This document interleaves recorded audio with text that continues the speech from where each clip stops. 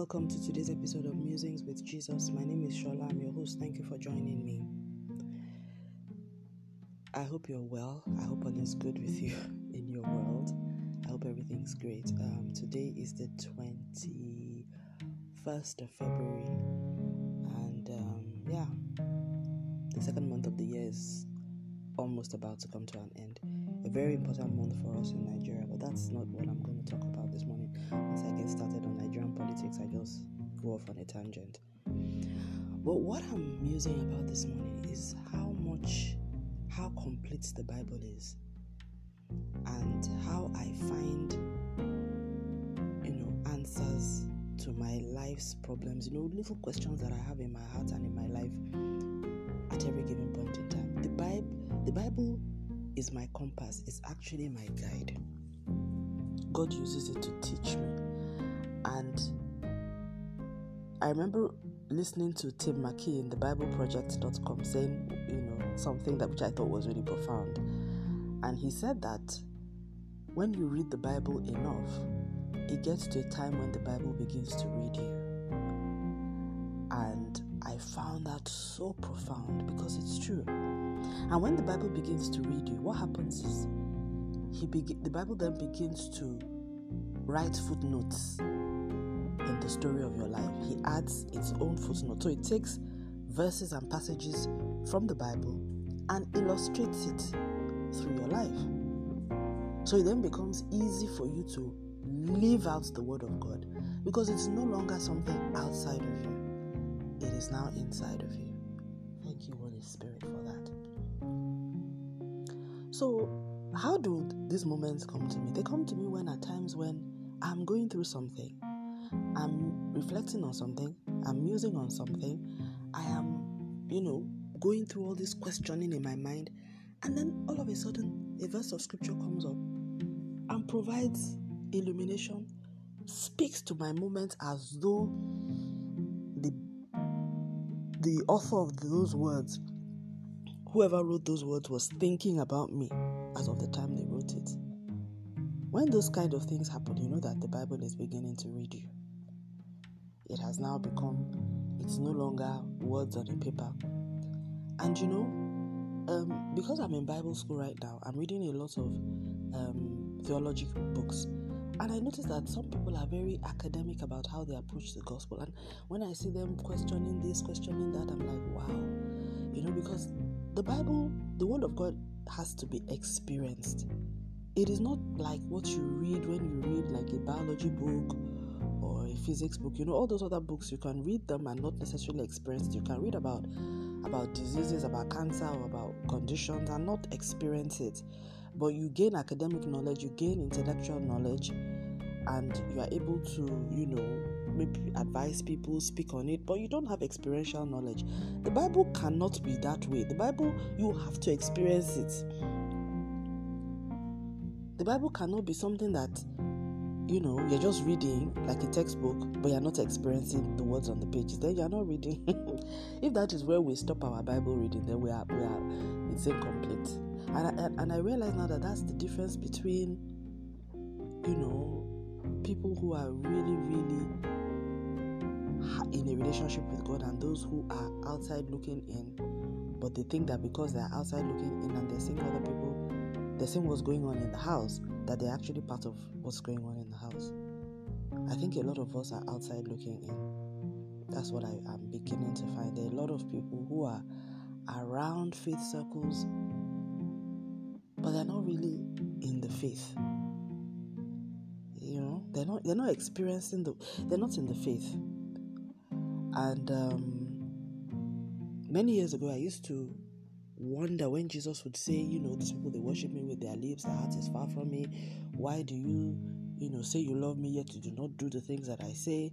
Not everyone that says to me, Lord, Lord, will enter into the kingdom. I used to really wonder about those very contrary statements. But I think now I understand it a little bit more, because the Word of God, if it's only on the pages of books, if it's just theoretical, if it's written like something that was written for others or for everybody, but not personally for you, then I'm not yet there. If that's how it is for me, then I'm not there. If that's how it is for you, you're not there. If that's how it is for us, we're not there yet. So anyway, I had one of these Bible reading moments where the Bible began to read me when I went back to one of my favorite scriptures, and I have a whole basket of them. This one I don't come to very often, but whenever Lord sends it to me, it's when He needs me to do what is written here. So this is Philippians chapter 3, verse 14. I read from verse 13, where Paul speaking to the church in Philippi, he says, "Brethren, I count not myself to have apprehended, but this one thing I do, forgetting those things which are behind, and reaching forth unto those things which are before, I press toward the mark for the prize of the high calling of God in Christ Jesus. Let us therefore, as many as be perfect, be thus minded. And if in anything you be otherwise minded, God shall reveal even this unto you." So Paul was talking about, he was talking to the church and talking to them about the power of the resurrection.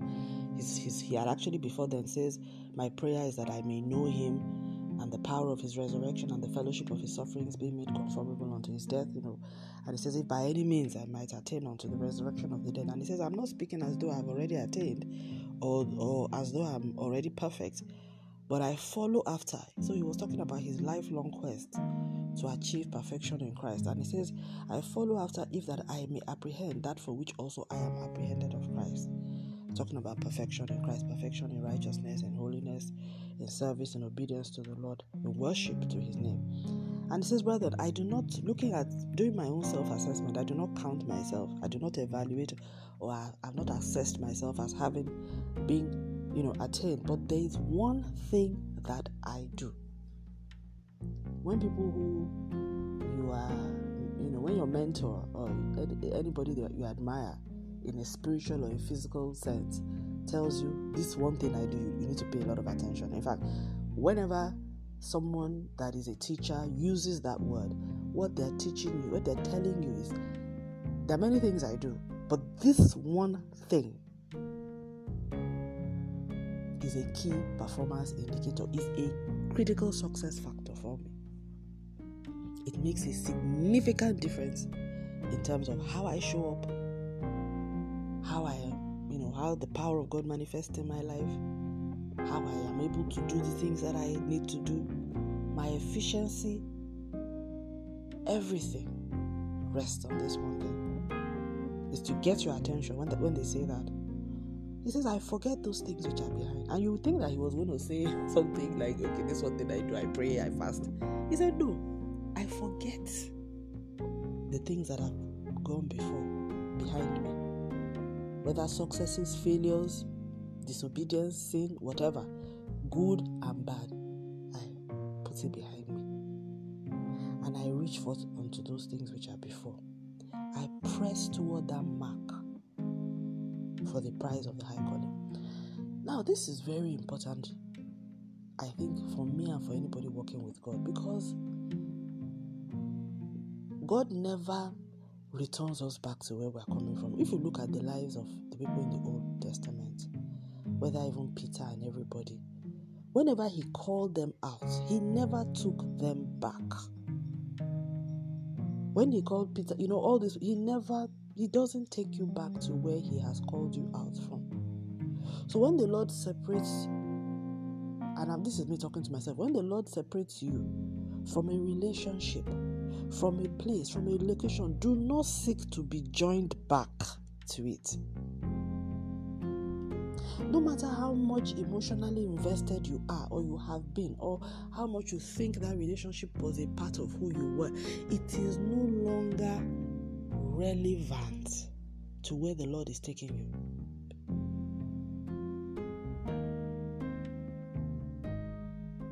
And of course, like I said, I'm speaking to myself. This does not apply to everybody. But what this scripture is saying is, whatever is in your past, leave it there. It's not possible to press forward. And this is amusing for me because, like when they say, "Lord's wife, do not look back," I have the tendency to look back.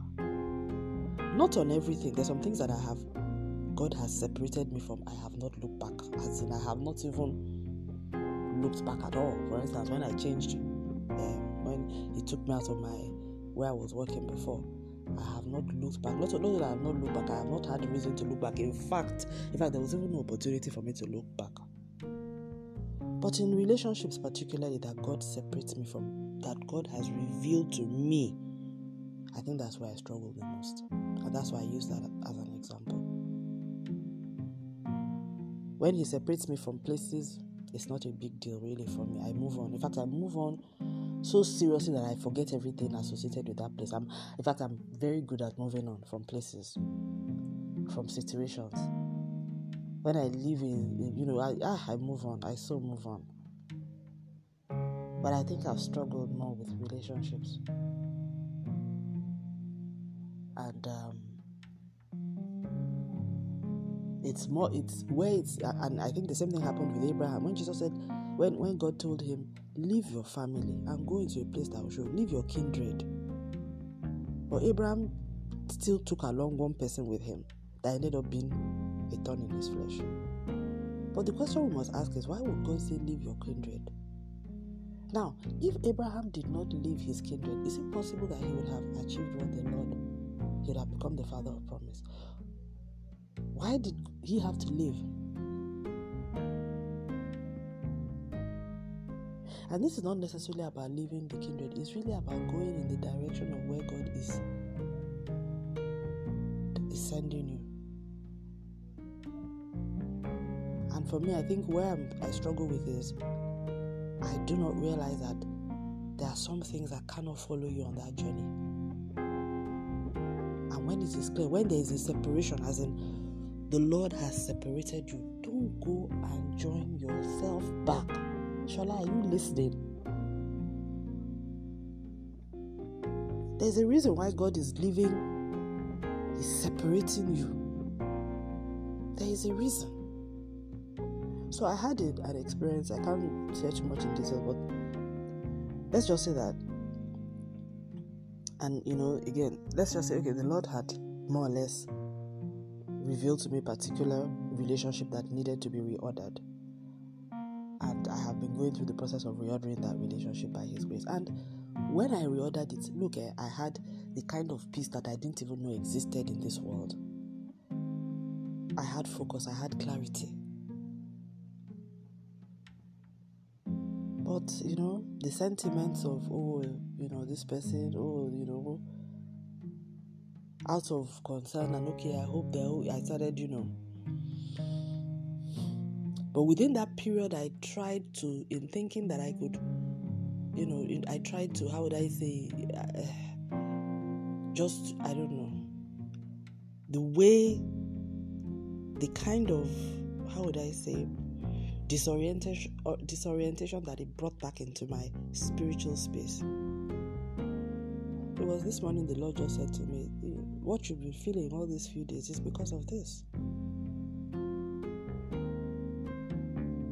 So this person, that you can't, light and darkness does not mix. This person, there's just stuff going on. You can't be in this relationship.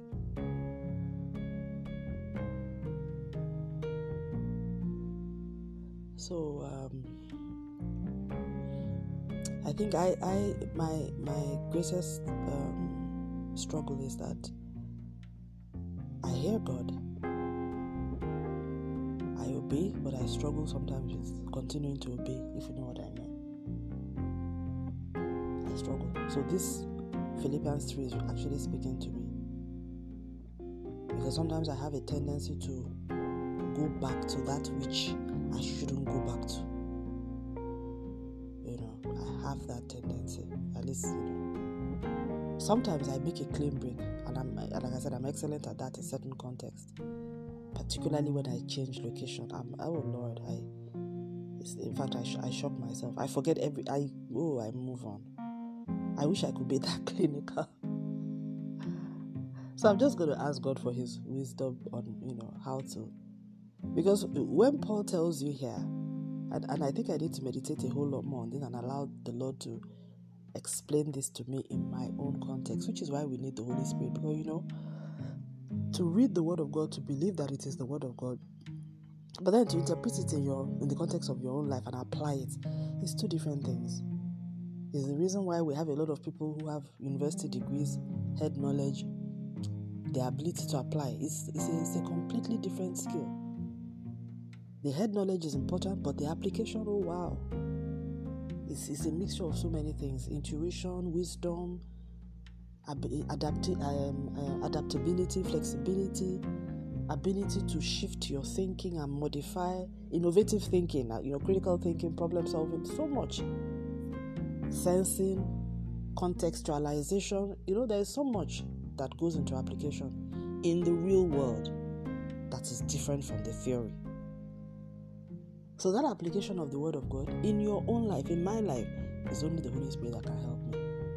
Because what the Bible says and how I fit that into my own context. And I think that's why a lot of people look at the Bible and they feel it's outdated and all that, because without the Holy Spirit, the words may not make sense in your life.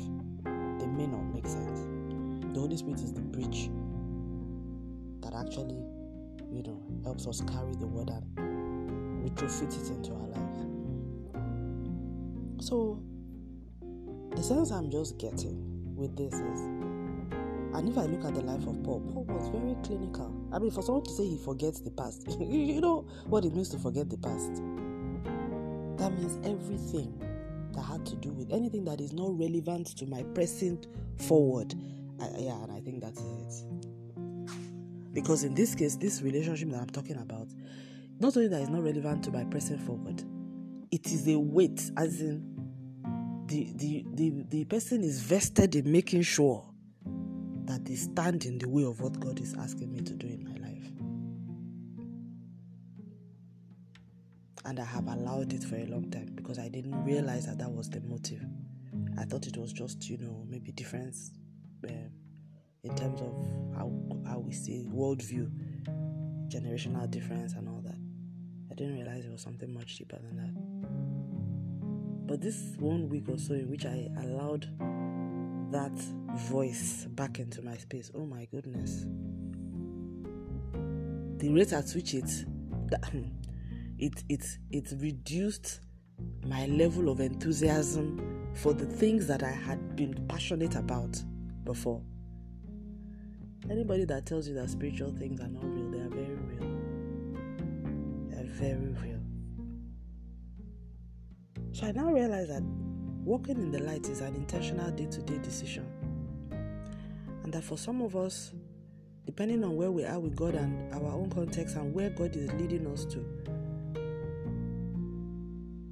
we really need to err on the side of caution. And I think this is a cautionary note to myself. And I shouldn't take the law into my hands and think that I can be wiser than the Lord or holier than Him. And if He tells me stay away, it's not for me to now be trying to make conciliation where God has not told me to make conciliation. In fact, God is protecting me from something that I myself am now willfully exposing myself to. And He's telling me stay in the place of prayer, do what you need to do from a distance, but don't engage. Don't engage. And He showed me the reason. I have even lived the entire reasons. Only that I didn't know, the understanding of why it was happening or that it was, what was going on was hidden from me. But by the time the Lord revealed it, I'm still struggling with, coming to terms with what He's saying. But what is clear, even on a physical level, is that this is there's something going on in this person's life. And it's evil enough that it has a way of contaminating one's own spiritual environment. Whatever it is that is going on, it's dark enough. It is anti-light. There's just, do you understand? And I think I have to trust God and trust my spiritual instinct and not wait until, it's like somebody saying, I want to see fire burns, and then you now put your hand in the fire. Yes, eventually you'll find that fire burns, but you're going to be left with a scar. You may not even survive it. So you had better, the heat that you're feeling from the warmth of the flame should be enough. Don't go and say you really need to enter and see whether that heat is actually being caused by fire or by something else, which I think is what I've been doing. But I felt the heat, and it's not a comfortable heat.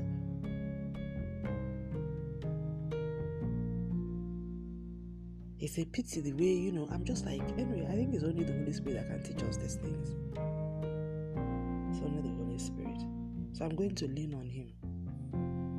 Because on the face of it, everything I'm saying to you, although there are some physical, there are also some physical manifestations of what I'm saying. So it's not just 100% like spiritual, there are very strong physical manifestations. But you see, the problem is when those physical manifestations come, not knowing what is at the root of it can make you misinterpret what's going on. So you just think, oh, this person just has a bad personality, or this person is just like this or just like that, not realizing that there's a deeper, purpose and a root and origin source. But anyway, the long and short is I need to press on.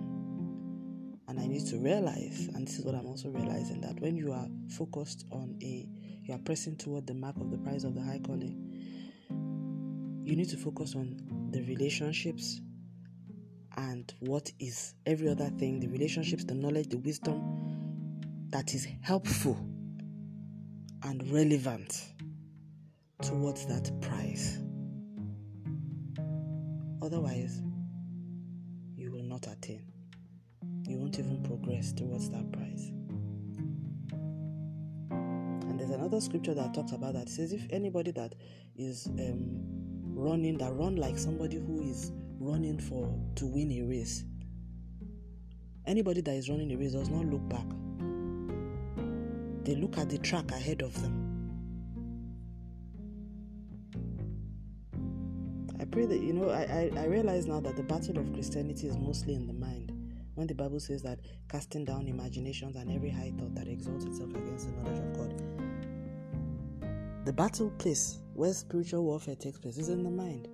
Our ability, and that is exactly what Paul is speaking of in Philippians 3.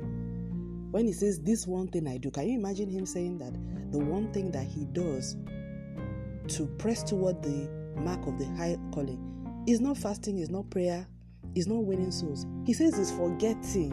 In fact, that is Holy Spirit. Thank you for that. Forgetting the past. He's talking about mental, I don't want to say mind. It's almost, he's talking about, in fact, he's talking about, what's the word now? Is it mental? He's talking about, Holy Spirit, help me.